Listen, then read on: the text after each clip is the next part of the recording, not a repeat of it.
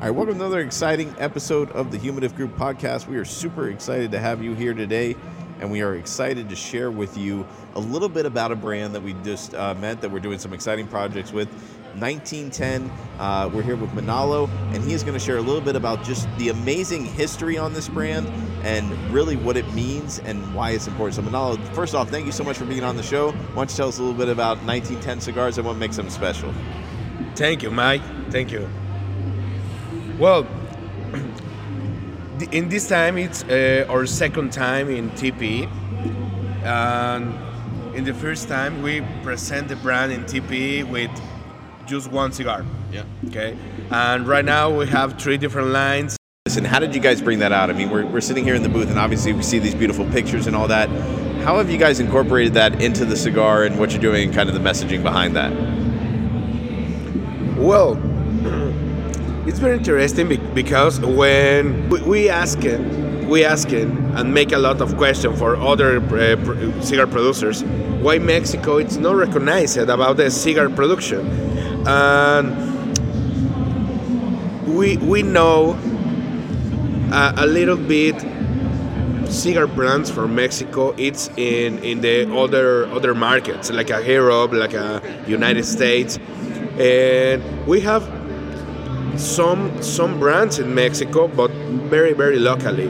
Yeah. And we decided to make a premium cigar brand entirely made in Mexico and make other cigars with blend tobaccos from Dominican Republic and Nicaragua.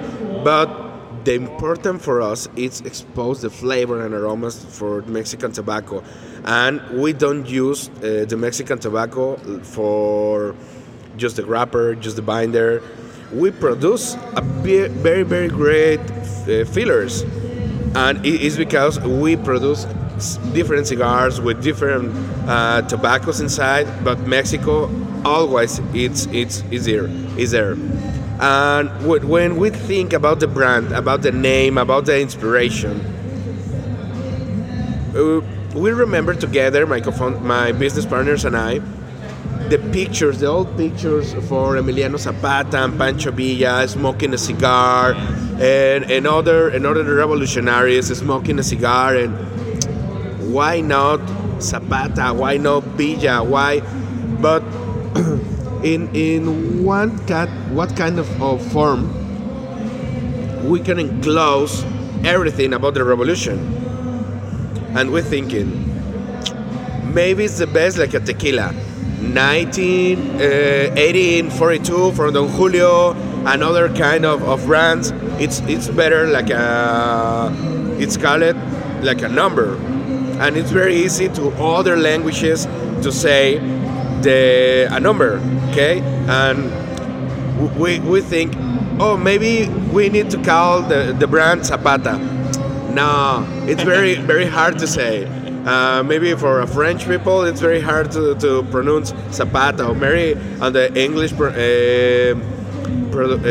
pronunciation, it's very hard to say Zapata or Villa, and it's better 1910. Why not? And it's in gloves. It's a very great resume about our inspiration and all the ways and all the topics for the revolution, the Mexican Revolution.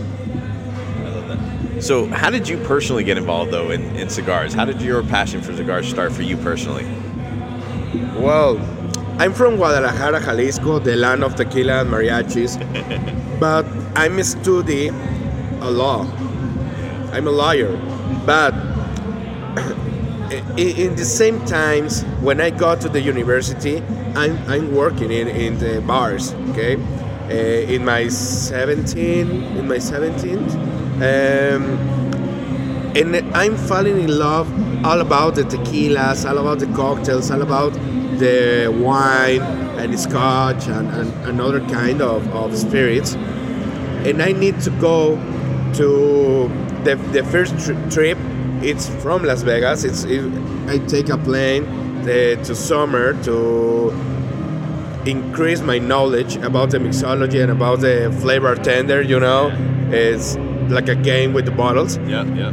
And in every time, in every holidays, when I go to other countries and other states in Mexico to know more about the spirits and other, I'm more falling in love, you know. And I go to Spain to study sommelier, so red wine sommelier, and teach. One of my teacher give me a Cuban cigar. When I tasted the Cuban cigar, I say, "Wow, what happened here?" I love the Cuban rum. I love the rum. I love the tequila. I love the scotch. But in the tobacco area, I'm falling in love. And my teacher says me, if you need and if you like to know more about the tobacco, you need to go to Cuba. You need to go to Nicaragua, to Honduras, to Mexico for Veracruz, and of course DR. And I'm going to every place.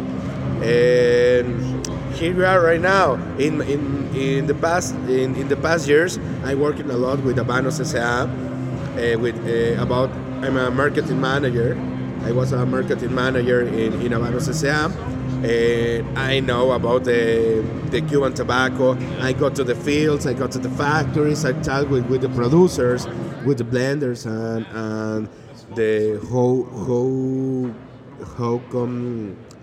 what make a new blend, how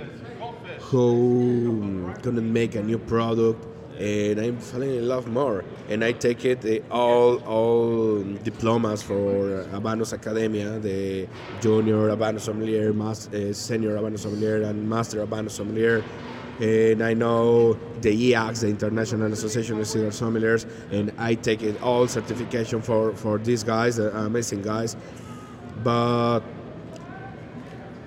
it's not just about the paper, the diploma, you know. Yeah. It's all about I need to put my feet in the soil. Yes. Make a lot of